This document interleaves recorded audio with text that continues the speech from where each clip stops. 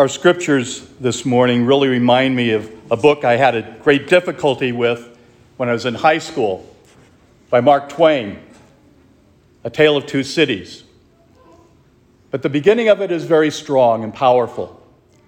It was the best of times, it was the worst of times. That's what our scriptures are talking about today. When we listen to Deuteronomy, and Moses is telling the people, look, you've gone through bad times, but God has always given you something new. He's always refreshing you. Even in the worst of times, He's been there for you. He's made it a good time. Today we get to celebrate one of those good times in the midst of bad times that is all around us. We get to celebrate confirmation. It's such a powerful instrument of God's love, that the Holy Spirit would come upon these young people and bless them with this incredible gift, to give them the strength to continue their life of faith.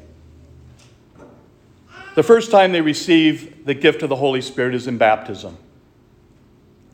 When we ask the Holy Spirit to come upon the water that will give them new life, will free them from their original sin, and give them the fullness of life. Then they're renewed by the wonderful gift of the sacrament that we celebrate today, that we give honor to, Corpus Christi, the body and blood of Christ. This incredible gift that the Lord offered to His disciples on that last night that He was with them, saying to them, continue to do this in remembrance of me.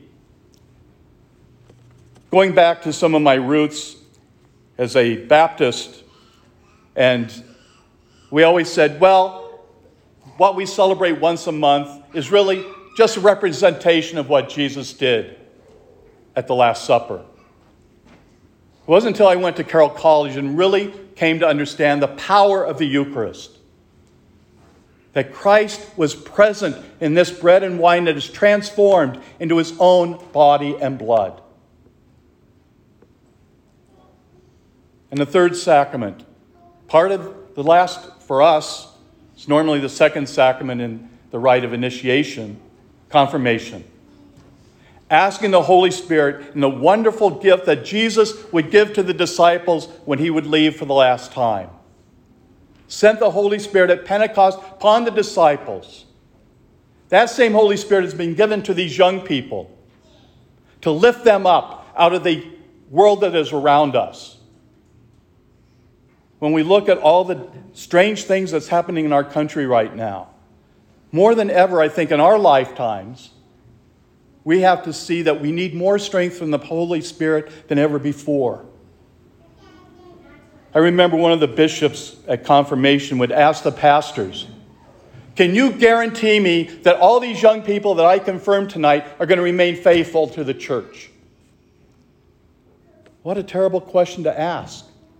No one can guarantee anything in this world. But we ask through the power of the Holy Spirit, when He comes upon these young people, that He will give them that ability to be strong in their faith, to rely on the Holy Spirit, to rely on the power of this Eucharist that we celebrate. It is so important that we remain faithful to this wonderful gift, that the Lord is always with us. Well, that's why Mass is so important. And it's so sad that for 2 months we're not able to receive the Eucharist. And for many, they're still not able to receive. Pope John Paul II once said, I'd rather see a church half full than full of people that don't really care. I think we're going to find that out when this whole thing is lifted from us. How important the Eucharist is to people. We understand there's people that can't come for different reasons. But that won't stop us when the time comes when all of this has been lifted from us and we can come back.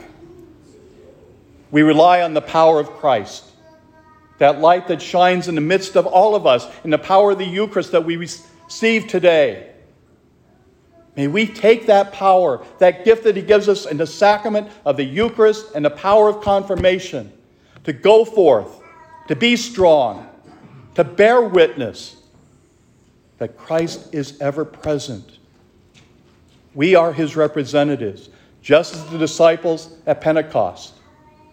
We carry on that mission to be the signs of Christ's presence in our world.